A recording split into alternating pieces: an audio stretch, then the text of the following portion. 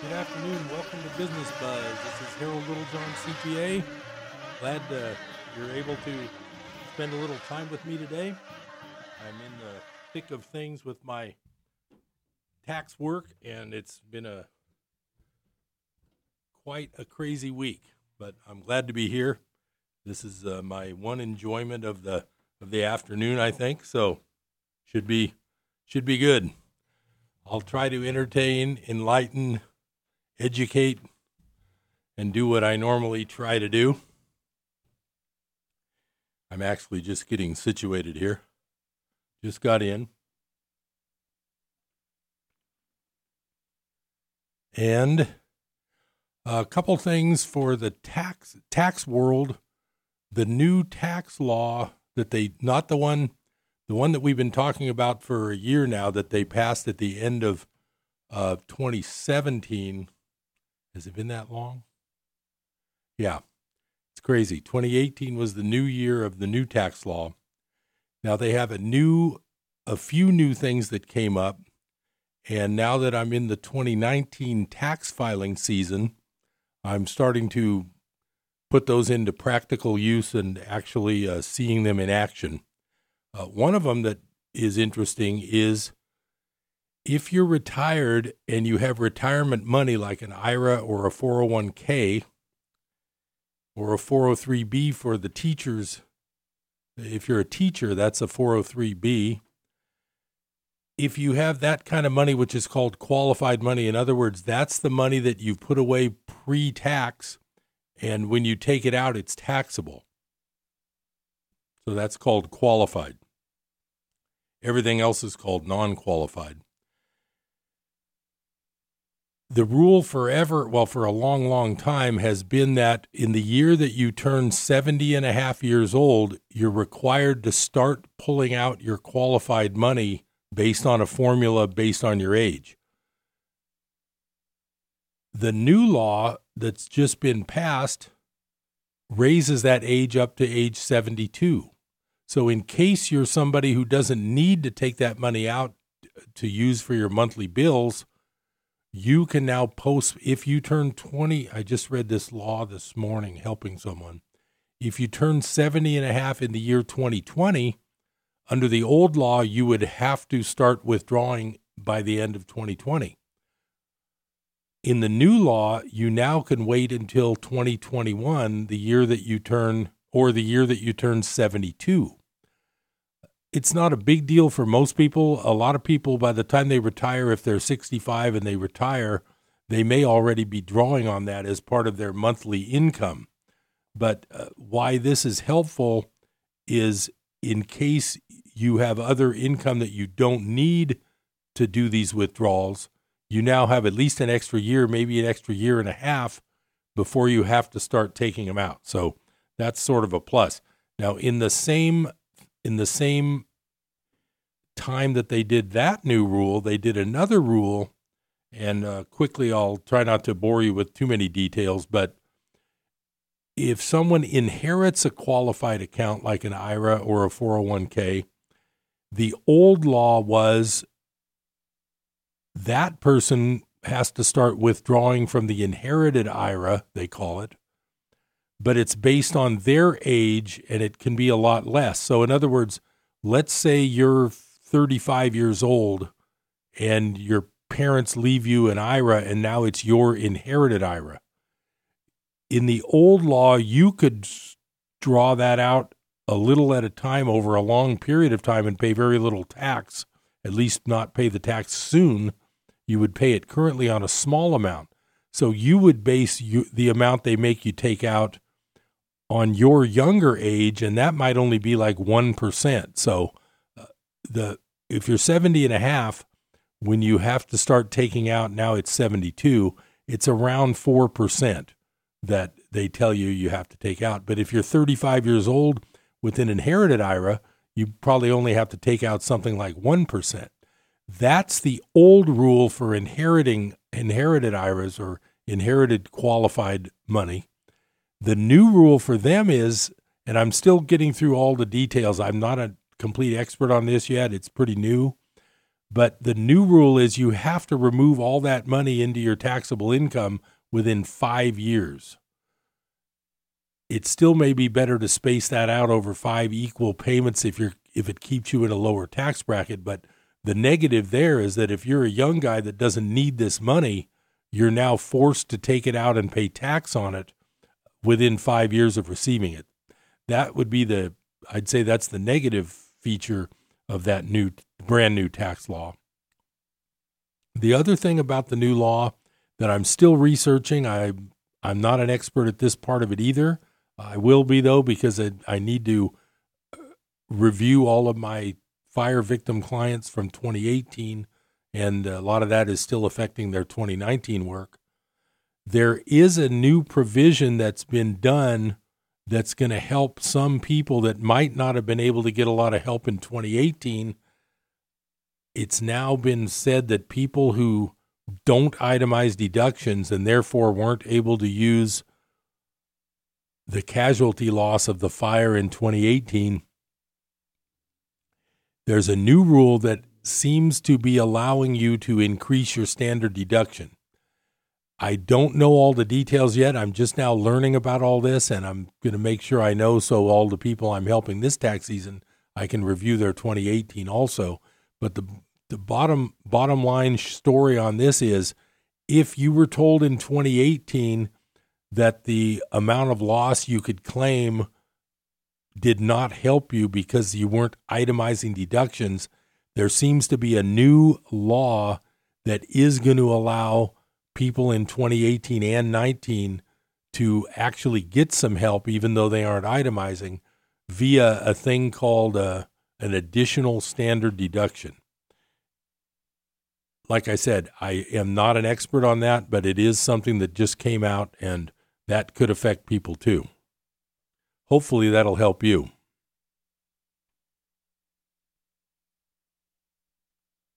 I think we have some fun information in store for a little later in the show. Like I said, I just, with all the busy appointments I've got this time of year, I honestly just sat down right before the show started today, and I didn't really have time for the preparation that I normally like to have here before my 3 o'clock start. But this time I just quite didn't make it. And honestly, it wasn't my fault. I'm sure you've heard that before. I actually hit traffic in about a 10-block trip from my office to the studio. Unbelievable, but they were actually stopping traffic on a street that's normally completely quiet and never any real traffic.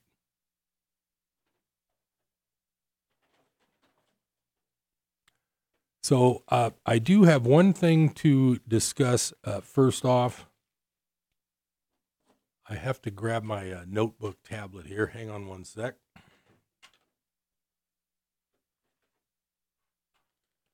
Because I bookmarked a very interesting article, and I want to share this with you. I normally save my precious metals news until later in the show, but due to my traffic and schedule today, I'm going to change it up a little bit, and I'm going to start off with a little bit of precious metals news.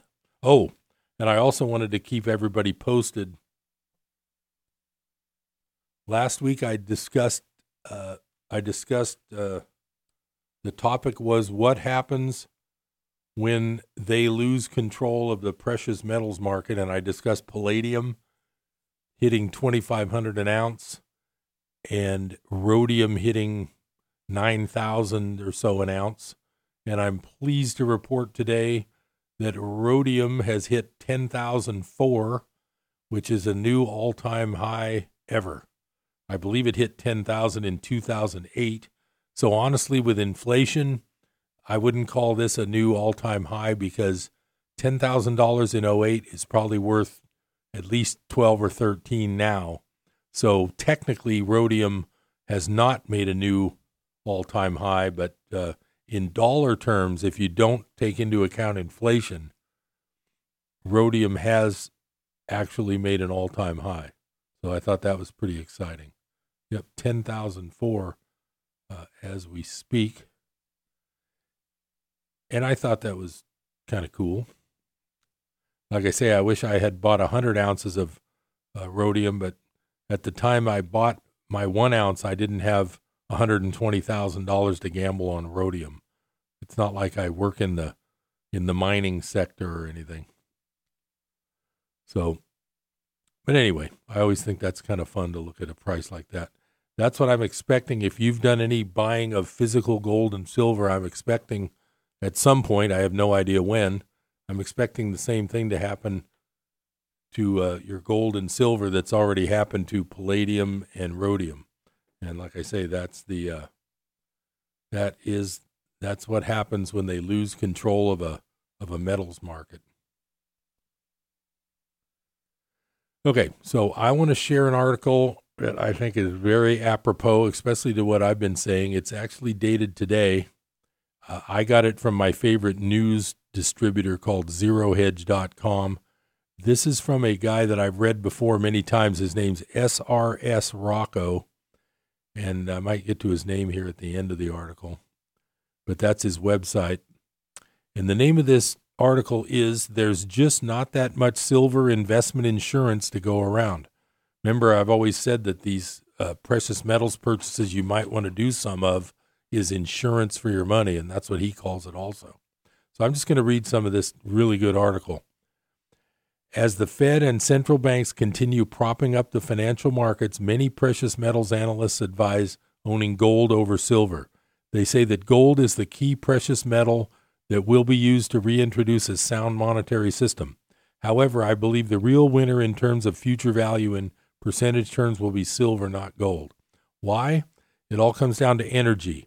While I have repeated myself many times over about energy being the driver of the economy, there is a large percentage of precious metals analysts and investors that still don't get it. And even worse than that, one website that publishes my work removes the energy content from the article while only allowing the precious metals subject matter to remain. I am going to say this once more. If you don't understand energy, you will not understand the real reason to own precious metals. For example, after my last video, Gold and Silver Investing, The Amazing Untold Facts, one commenter stated that after they watched the information, they wouldn't sell their silver. This is the key. If precious metals investors do not understand the energy, they may lose faith in holding gold and silver in the sea of conflicting financial and economic information. I continue to hear some precious metals analysts say negative things about owning silver during a recession or economic downturn. Well, for one thing, silver did very well during very high U.S. unemployment from 2009 to 2011. When the U.S. unemployment rate was 4.5% in March 2007, silver was trading at $15. However, by early 2011, when U.S. unemployment was at 9%, silver reached $50. Secondly, the future value or price action of silver will not act the same way as it did in the past. Due to the massive propping up of the stock market, financial system, and economy by the central banks, when the markets turn down, investors don't have many choices to protect wealth this time around. Bonds won't be the safe haven as they were in the past because bonds are nothing more than debt instruments. The important silver to gold production ratio and what that means going forward. So we're going to be coming up on the first break, but I'm going to go into this a little bit. Don't lose me here. Just stick with me. This is really good information. When Spain was the leading empire during the 15 to 1700s, the world was producing a lot more silver than gold. From 1493 to 1600, the world's silver to gold production ratio was 32 to 1. From 1601 to 1700, the silver to gold production ratio increased to 44 to 1. As the centuries went by, the world's silver to gold production ratio declined. Now, I'm going to slow down here because we're coming up on that break. But what this article is going to talk about, and I think you'll find it very interesting, is the ratio of the silver production versus gold production. I think you'll be surprised when we know that right now the silver to gold price ratio They call it the gold-silver ratio. It's at around 90 right now. That means it's 90 ounces of silver for every 1 ounce of gold. I'm going to continue this article in a minute after this break. Stay tuned to Business Buzz. I'll be right back.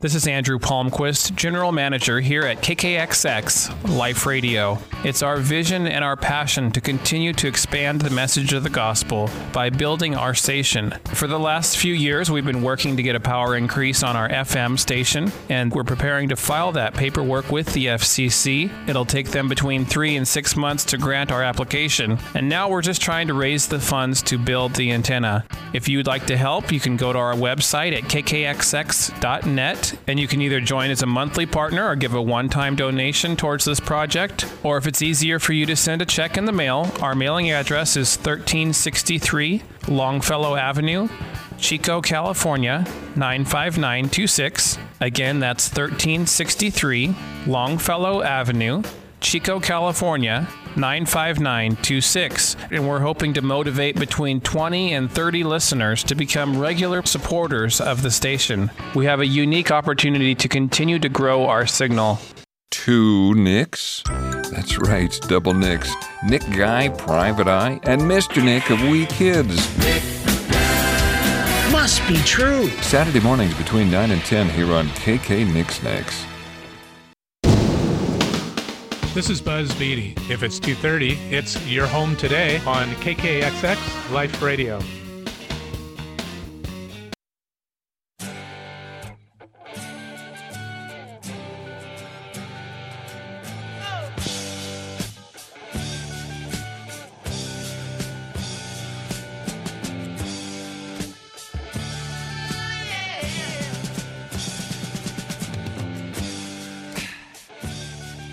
Welcome back to Business Buzz. I'm Harold Littlejohn, CPA, taking a little bit of time out from a busy tax season day and hopefully entertaining you a little bit, educating a little bit.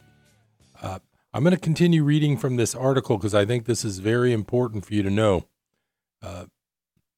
Like I said, the title of the article is There's Just Not That Much Silver Investment Insurance to Go Around. And I'm going to just go back a little bit here. So remember, when Spain was the leading empire from 1493 to 1600, silver to gold production was 32 to 1. From 1600 to 1700, that's after they really got a foothold probably in Mexico, the silver to gold production increased to 44 to 1. As the centuries went by, the world silver to gold production ratio declined. From 1901 to 2000, it fell to just 7.7 to 1.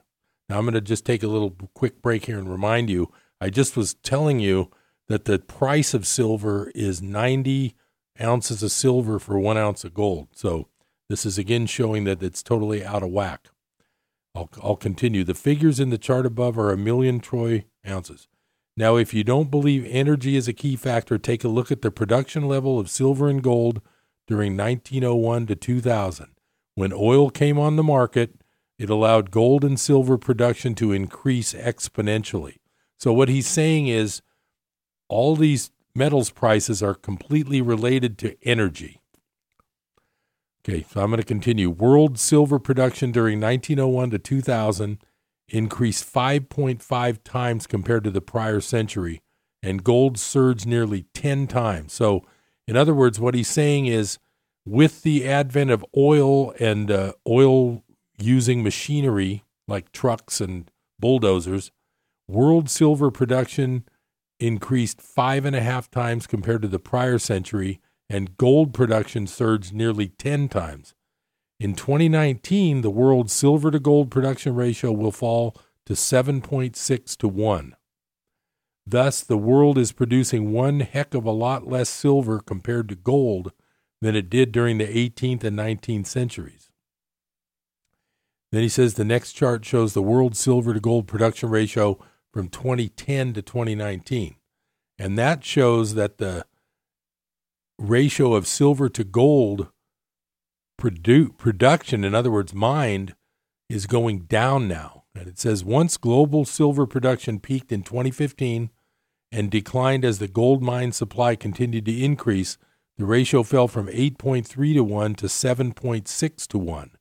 This is excellent news for silver investors, whether they realize it or not.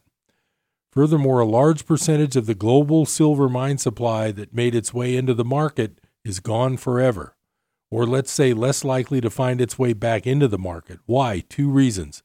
Because only 20% of industrial silver consumption is recycled back into the market, and only 9 to 10% of silver jewelry. As I stated in previous articles, 90% of gold recycling comes from gold jewelry. The next chart shows the total global non-investment silver demand, excluding silverware. As we can see, of the 7.7 million ounces of non-investment silver demand, of 7.7 billion ounces of non-investment silver demand from 2010 to 2019, only 1.8 billion ounces were recycled. Thus, approximately 5.8 billion ounces of that non-investment demand over the past decade is likely lost for good. Of course, we could see more recycling of this past industrial and jewelry consumption, but probably only a small percentage. So what he's saying there is that silver not being worth as much as gold doesn't get recycled through jewelry melting. Okay, when countries removed silver from their currency, it was recycled and fed back into the market to fill the insatiable industrial demand that took off during World War II. The world basically ate its seed corn of monetary silver, so we could have more fancy gadgets and technology. The last chart just shows how little above-ground silver investment stocks are remaining compared to the massive 51.5 billion ounces mined since 1493. According to the 2019 World Silver Survey and World Gold Council, there is approximately 2.5 billion ounces of above-ground investment silver versus 2.4 billion ounces of gold. Now think about that. I'm going to stop here for a second. Think about that.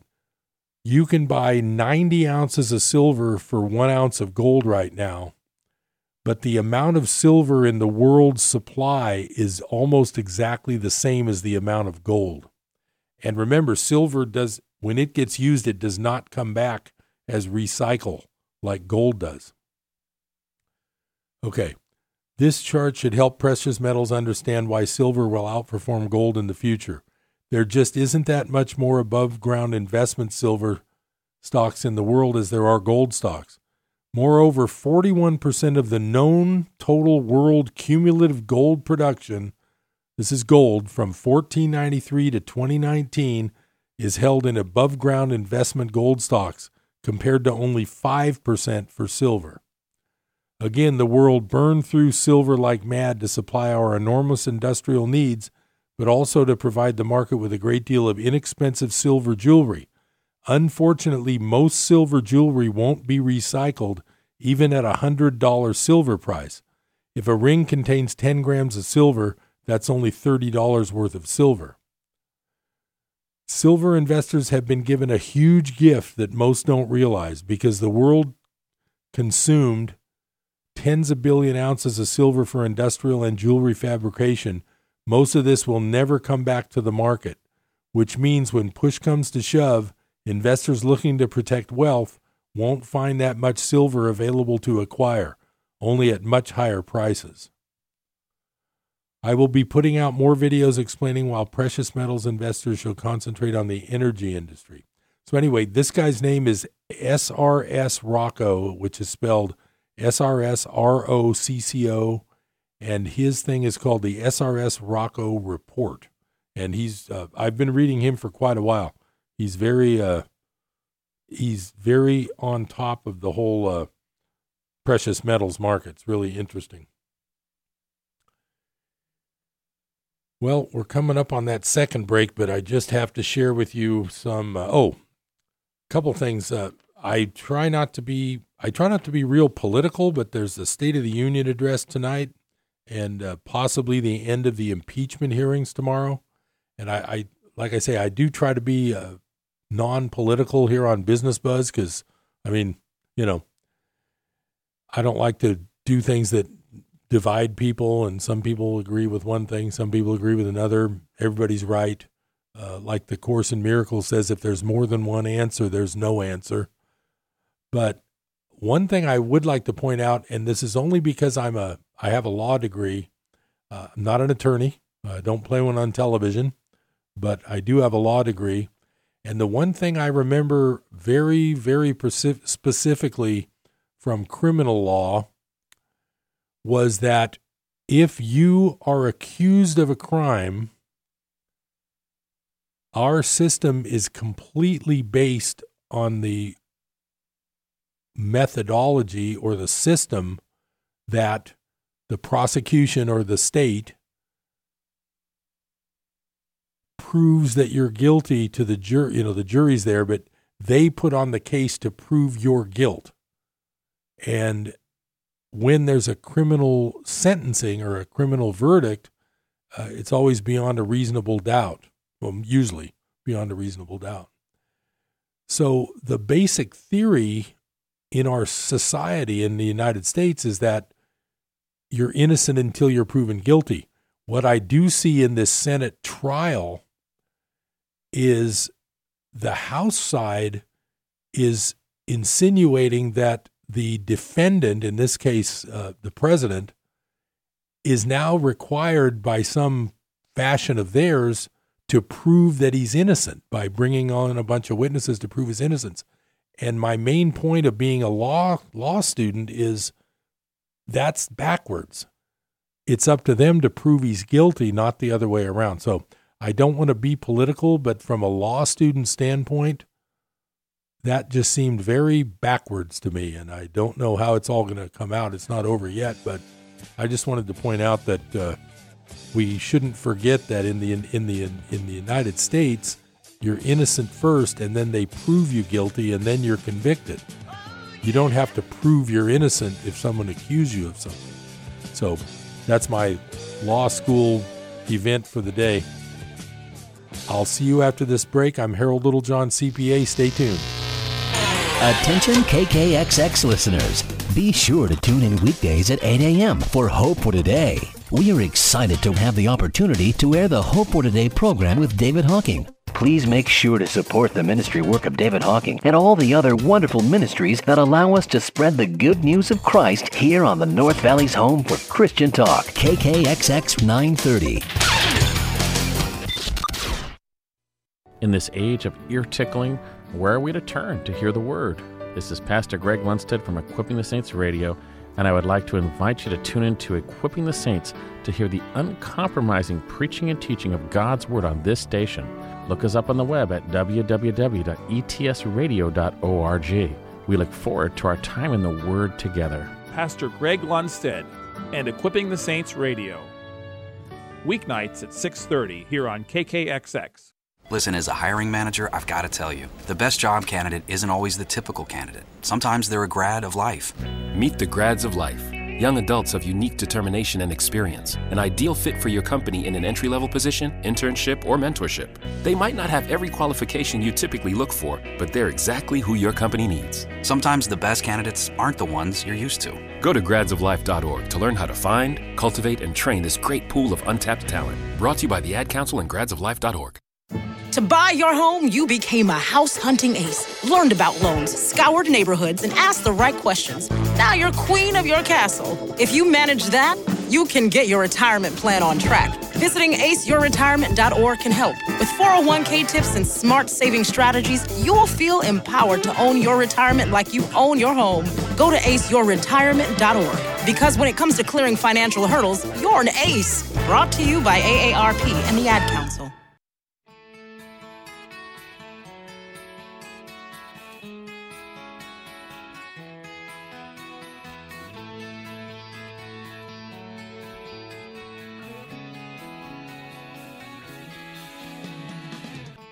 Welcome back to Business Buzz. I'm Harold Littlejohn, CPA, and I just could not resist sharing with you some sports business entertainment. Well, it's not really entertainment. I'm going to read a small bit of a book that I read. Let me see when this book was published. I read this book cover to cover. I don't read that many books cover to cover. I lose interest a lot unless it's something I really, really like. This book is copyright 1989.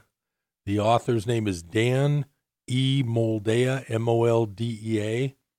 I know he also wrote a book about Robert Kennedy's assassination. But this book is the one I always remember of this guy, and I've saved it, and I brought it today.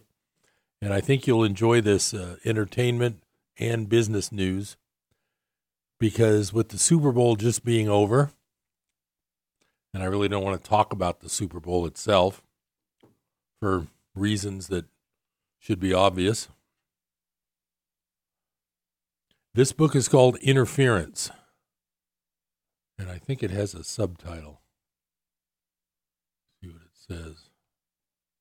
Interference, How Organized Crime Influences Professional Football. This is written in 1989.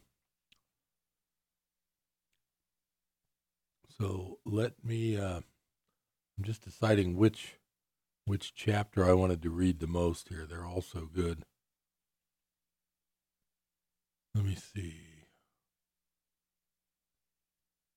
Oh, I don't know. They're all here. Okay, let's just do, let me see. I'm going to read this interesting one here called Rosenblum's Fatal Swim. And Rosenblum, I believe, was the owner of the Los Angeles Rams.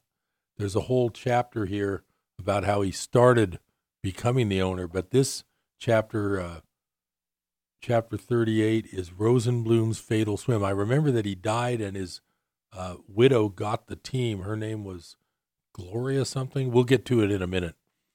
Anyway, I've been a big NFL football fan my whole life, so I remember a lot of these names.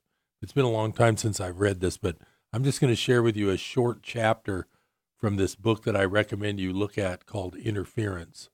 It's probably available on like Google, free online, you know, those books that they have online. But the author's name is Moldea, and the name of the book is Interference. So let's look at Rosenblum's Fatal Swim. Yeah, he was the owner of the Los Angeles Rams. Here we go. Under Carroll Rosenblum, and that's a man, the Los Angeles Rams had won 6 consecutive NFC Western Division championships, but they had lost 4 of the last 5 NFC title games and had never gone to a Super Bowl. To Rosenblum, that was the prize, and he had been unable to grasp it, despite the fact that he had continued to have one of the biggest payrolls in the NFL. Although he enjoyed calling the Rams a family, it had been nearly torn apart by internal strife that he himself caused in his desperation to have another world championship team, just as he'd had with the Baltimore Colts in 58, 59, and in Super Bowl V in 1971. Although Rosenblum's oldest son, Steve, was running the team on the day-to-day basis, Carroll had become known as the Godfather and the Great White Father to those on the team. While some of his supporters viewed the descriptions as demonstrations of endearment, others saw them as being scornful slaps against the white, toupeed Rosenblum, who bullied his way through the Rams organization and the NFL. Suddenly, taking a hands-on approach to running his team, he often arrived at the Rams practices in a helicopter and watched from the sidelines, sitting in a director's chair with his name printed on the back. Watching Rosenblum, according to his friends, was a déjà vu of his final days in Baltimore. He began having trouble with the local media and city officials. He again claimed a lack of fan support. He was irrational in his handling of his head coaches. He ran through a string of quarterbacks, all of whom he considered unworthy, until 1977, when Joe Namath came to the Rams to play his final season in the NFL. However, Namath was injured in the 4th game and spent the rest of the season on the bench. Rosenblum finally decided to leave the Los Angeles Coliseum to play in a newer stadium. He had announced in July 1978 that he was planning to move the Rams nearly 30 miles south to Anaheim, where he had obtained almost 100 acres of Orange County land with the right to develop parking lots adjacent to the stadium. He also had received a pledge from city officials prior to his real estate purchase to increase the seating capacity of its Big A stadium, the home of the California Angels Major League Baseball team, from 42,000 to 70,000.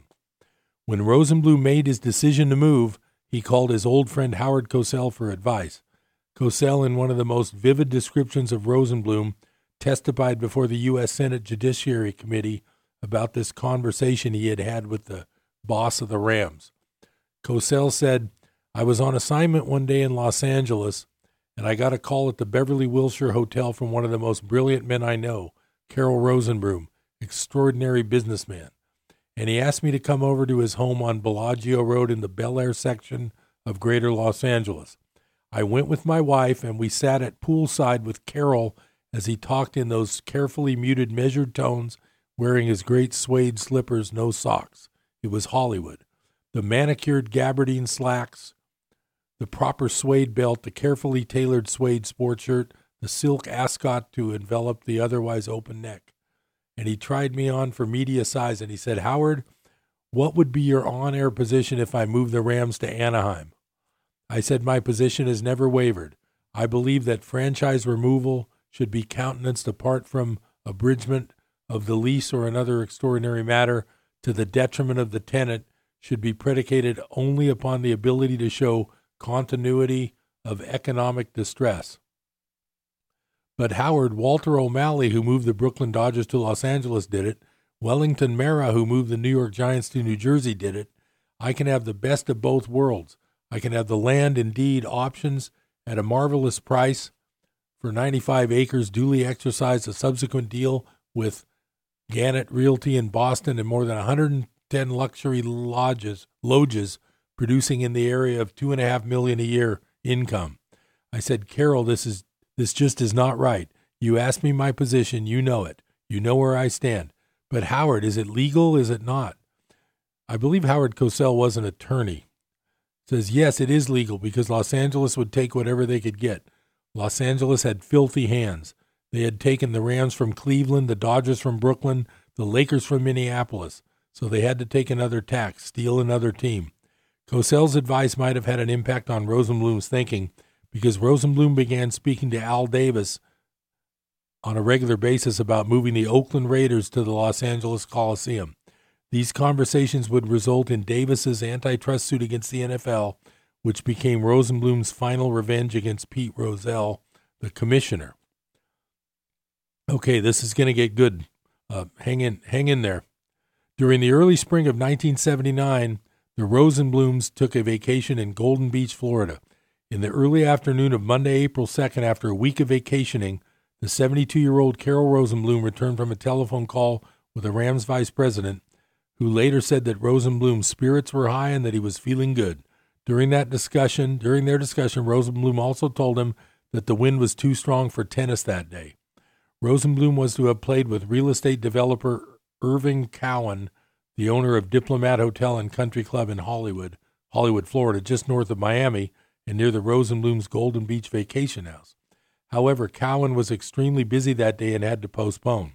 The night before, Cowan had given the Rosenblums tickets to the Liza Minnelli concert in Miami Beach. He was fine, Cowan told me. We couldn't get tickets seated together, but we talked at intermission and after the concert. He didn't seem aggravated or agitated. I didn't see any perceptible problems. He was the old Carroll. Instead of playing tennis, the Rosenblums spent the day relaxing. Although the sun shone brightly, the wind was kicking up and gusting. The waves from the ocean were breaking heavily onto the beach, mixing a tremendous amount of sand with the surf and causing the clear blue Florida water to turn brownish gray. Just before 2 p.m., Carroll, wearing a blue-striped bathing suit, told Georgia, "I'm going to take a walk. I'll be back in a little while." The stretch of shoreline where Rosenblum strolled was well known to him. He had lived at Golden Beach for nearly 8 years until he sold his oceanfront house in 1972 when he swapped the Colts for the Rams. The sprawling beach house where the family was now staying was rented. Now, I'm going to come up on that last break of the show, but I want to continue reading because this is really a good chapter. A few minutes later at the Diplomat Hotel, Cowan was still working in his office. Cowan recalls, "I received a rather frantic call from Georgia, who told me," Georgia's his wife, "who told me they were in the process of pulling Carroll from the water. Something terrible had happened. She cried, Please come down right away with a doctor. There was a doctor friend of mine with an office right across the street from my hotel. I told him that there was an emergency and asked him to do me a favor. He left a waiting room full of patients, and the two of us immediately went to the beach. When we arrived, Carol was lying on the beach near the water's edge. He wasn't covered or anything. Georgia hadn't arrived yet, but the police were there. We knew right away that he was dead. The police and the medical examiner's office concluded that Rosenblum had drowned. During my interview with the then Golden Beach Chief of Police, William Hendrickson, he told me that he had heard a report over his police radio that a man was drowning at the 100 block of Ocean Boulevard. He rushed out to respond to the call. It was a rough day and the waves were high. Rosenblum entered the water between two sandbars. He was caught in a washout, also known as a riptide, which is like a river running out to sea. Apparently, he tried to get in it, and that's when he ran into trouble. Hendrickson, who is 6'7", had been a lifeguard for 5 years during his youth in New Hampshire. Seeing Rosenblum and another man in the water, Hendrickson and his deputy, Ron Naska, who had heard the radio report in his cruiser and arrived at the same time, stripped off their clothes and went in after Rosenblum. I'll take an aside here. Remember, it said, seeing Rosenblum and another man in the water. Hendrickson told me that the 5'11" Rosenblum was in water that was only a little over 5 feet deep, but even at my height, I had to swim to get out to him because of the washout. I could only wade for a short period of time, and Deputy Naska was swimming too. I saw another man struggling in the water. He had tried to save Rosenblum. I motioned to him to get back and that I would take care of it. When I got to Rosenblum, he was in a dead man's float position. Yeah, I'm going to come back to this because this is a couple more pages of very interesting little chapter here about the NFL. So stay tuned to Business Buzz. I'll be right back.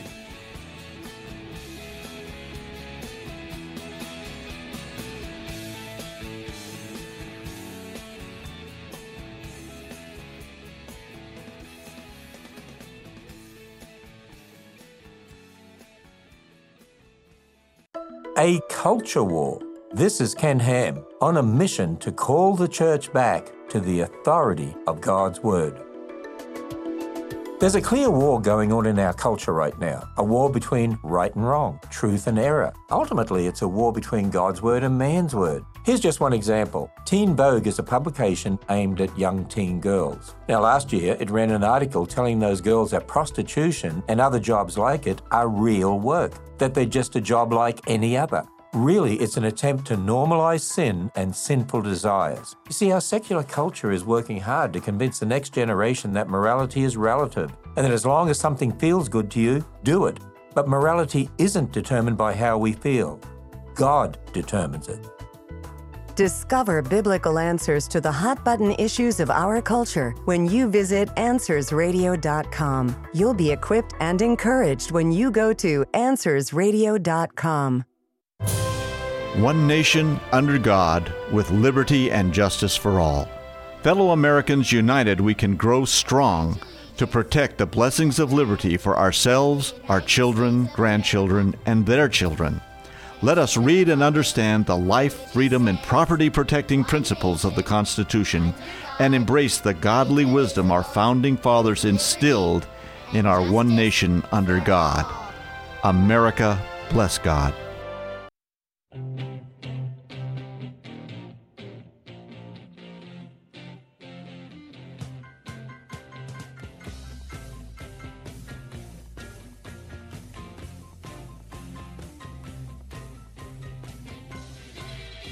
Welcome back to Business Buzz. I'm going to continue reading because this is where it gets good.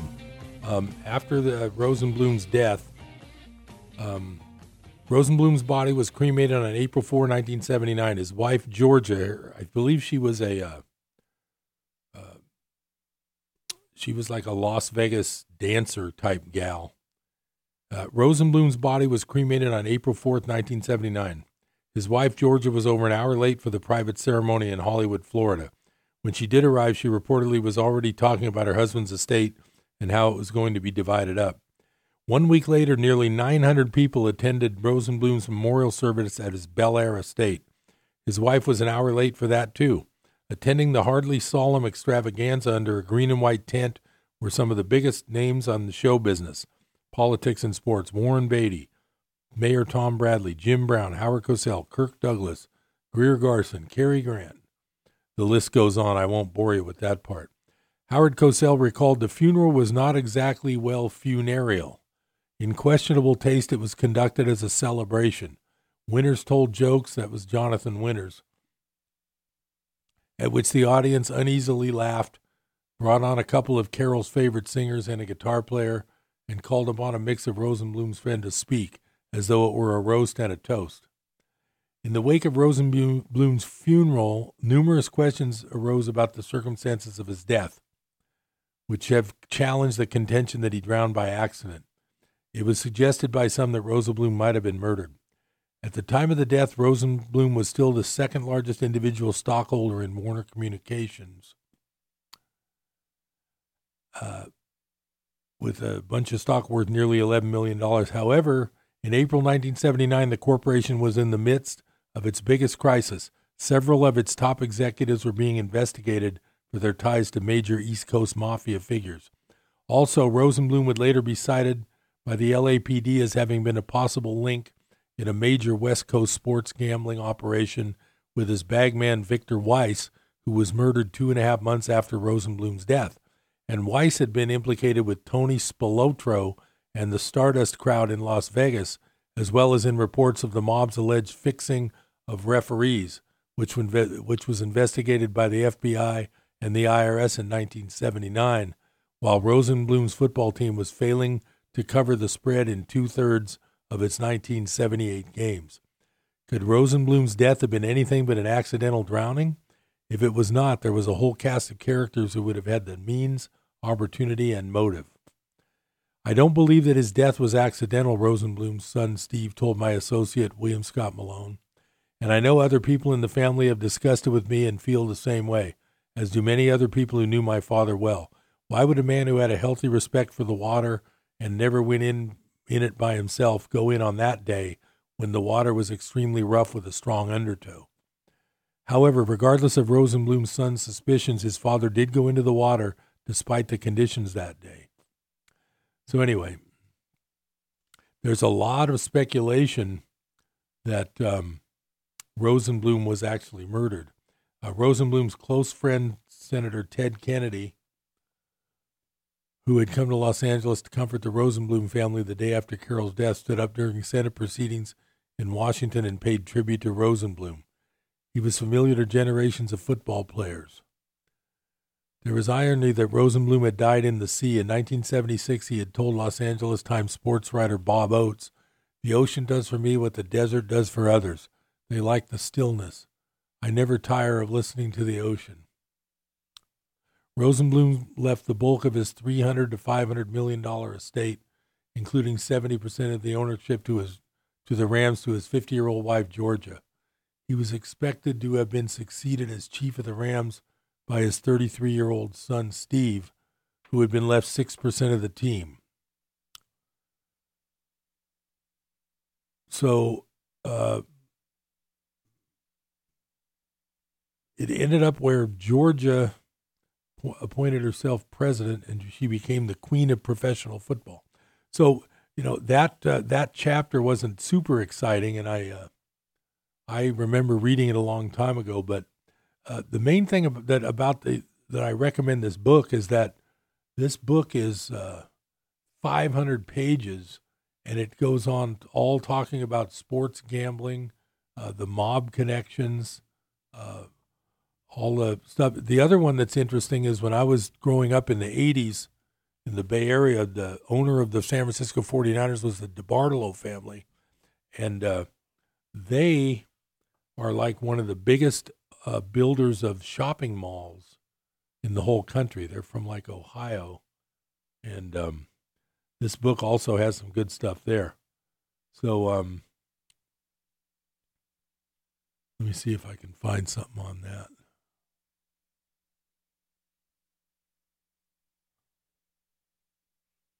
Anyway, I'll let you look at that book, but it's called Interference. The author's name is Moldea, and it explores the fact that since the Super Bowl just ended,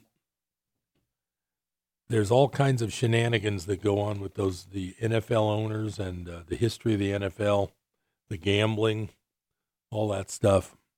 And so I think I'll just finish today with a little bit of a rambling on about,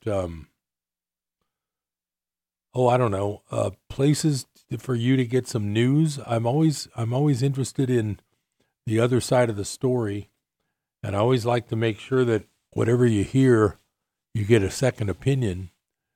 One of the guys that's interesting to listen to is named Dave Janda. He's at davejanda.com, DAVEJANDA. He's always got a lot of interesting stuff.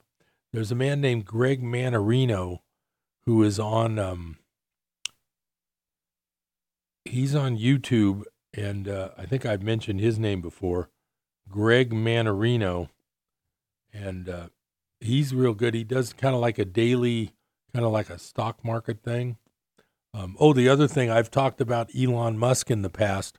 I'm not sure if you guys are aware that Tesla stock has now hit $900 a share, and it was only $300 a share just a few months ago. I haven't looked at the chart, but that makes I don't know, probably makes me look kind of stupid. I've been saying Tesla doesn't make a profit, shouldn't be worth that much, but apparently I may be wrong. I have no idea. That's why I'm not a stockbroker. I have no real, I'm really not good for, I've never been good at timing, and I don't claim to be. So anyway, I just want to keep you guys posted. Even though it's tax season, I'm still going to try to keep you posted. And let's see. So silver, I'm just reading an article here. It's down under $18 again. It was over 18. So silver's still like the cheapest commodity around. Oh, let me see. What else can we talk about today? Like I say, today was just it was so crazy that I didn't do as much prep work for Business Buzz as I like to, so I will confess that I did not. So I think what I'm going to do is I'm just going to go to my website, which is called miraclebusinessmethod.com. And it's the mental side of business. If you ever need a little alternative advice, thinking that you could use a few more sales, you could try my website called miraclebusinessmethod.com. So let me go to the blog. There is still a glitch on this website, so it's not perfect. I don't want to. I have to get this fixed. One of the pages goes to the wrong place. So I'm just going to read you one of my blog posts here on the website called miraclebusinessmethod.com. And this post is called Analyze This. And I'll just read this to you. Thought for the day.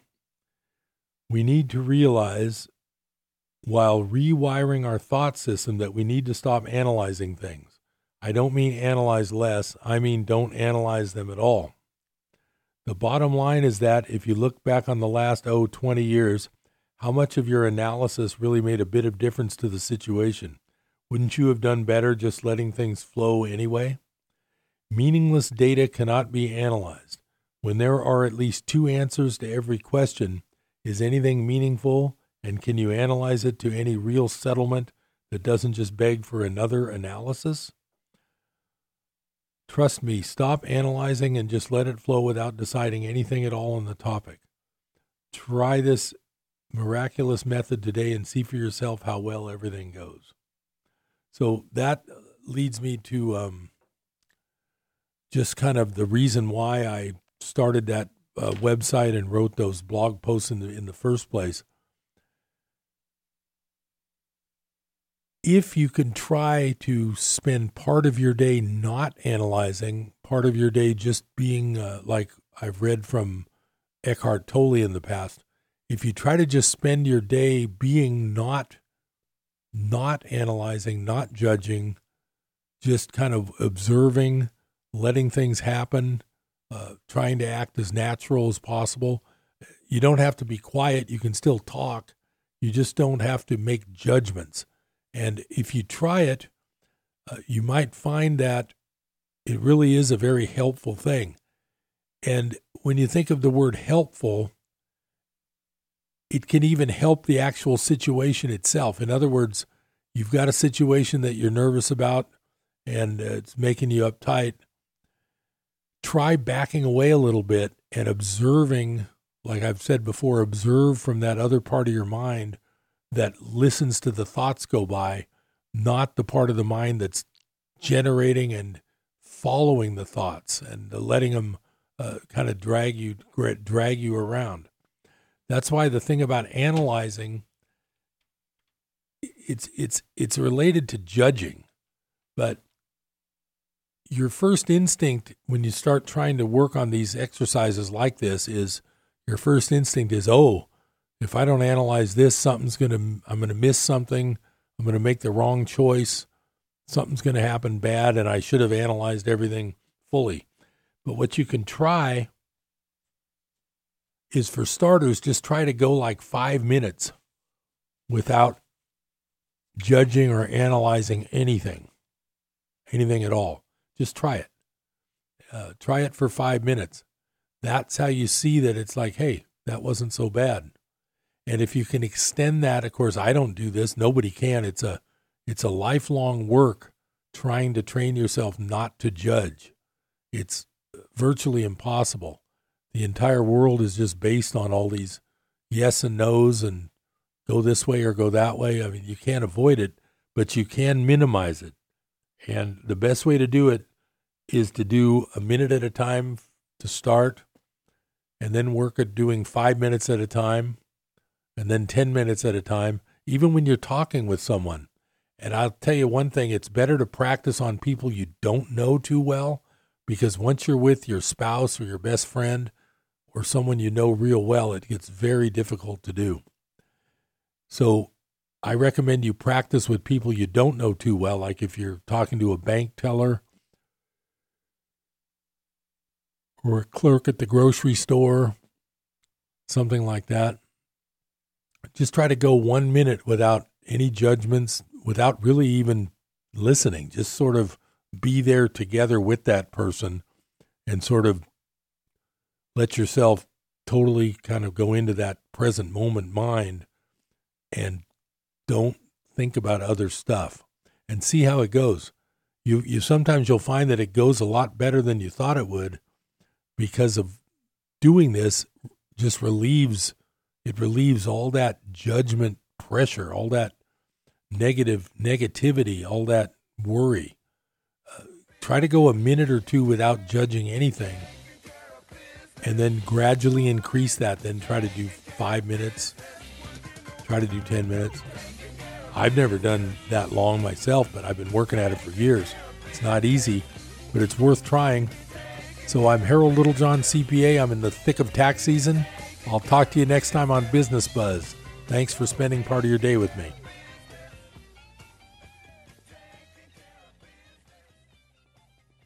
KKXX, Paradise. K280GL, Chico. And K283AR, .com. I'm Keith Peters. President Trump aims to give an optimistic State of the Union address during a time of extreme partisanship.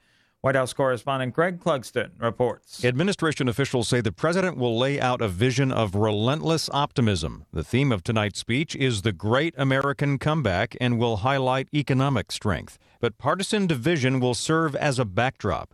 Mr. Trump will address the nation as just the third president in U.S. history to be impeached. He's expected to be acquitted in his Senate trial tomorrow. Senior administration officials have been tight-lipped about whether or not the president will mention his impeachment during tonight's speech. Greg Clugston, the White House. The Senate is so far cleaving neatly along party lines in advance of Wednesday's virtually certain votes to acquit President Trump on 2 impeachment charges. A leading GOP moderate, Susan Collins of Maine, has announced she'll vote to acquit Trump, leaving Utah Senator Mitt Romney as the only potential GOP vote to convict Trump. The chamber's top Republican Majority Leader Mitch McConnell again slammed the impeachment drive of House Democrats as the most rushed, least fair, and least thorough in history, and confirmed he'll vote to acquit Trump. 2 frontrunners have so far emerged in the Iowa Democratic caucus race. Capitol Hill correspondent Bernie Bennett reports. Early and incomplete results from Iowa's Democratic caucus shows former South Bend, Indiana Mayor Pete Buttigieg narrowly leading Senator Bernie Sanders of Vermont. The first batch of results, which accounted for 62% of the approximately 1,700 precincts across the state, showed Buttigieg leading with about 28% of the delegates who will eventually be elected to the national convention. Sanders was second with 25% of the delegate shares, and Senator Elizabeth Warren of Massachusetts has taken 18% of the vote, while former Vice President Joe Biden lagged in fourth place with just under 16%. Bernie Bennett in Washington. A broad rally on Wall Street as the Dow was up by 407. The NASDAQ rose 194. More at townhall.com. Bastion Gorka here. Maybe you've been hearing about Relief Factor, the 100% drug-free supplement that helps a person's body deal with inflammation and pain. You've heard all the wonderful testimonials. Well, I have my own testimonial. For many years, my lower back pain was becoming a serious problem. The short story is, I finally gave it a try, and now I'm out of pain too. So if you're in pain, you can order the 3-week quick start for just $19.95. Go to ReliefFactor.com. You've been listening to Dr. Tony Evans for some time now, and you feel a push to go further, deeper into what Dr. Evans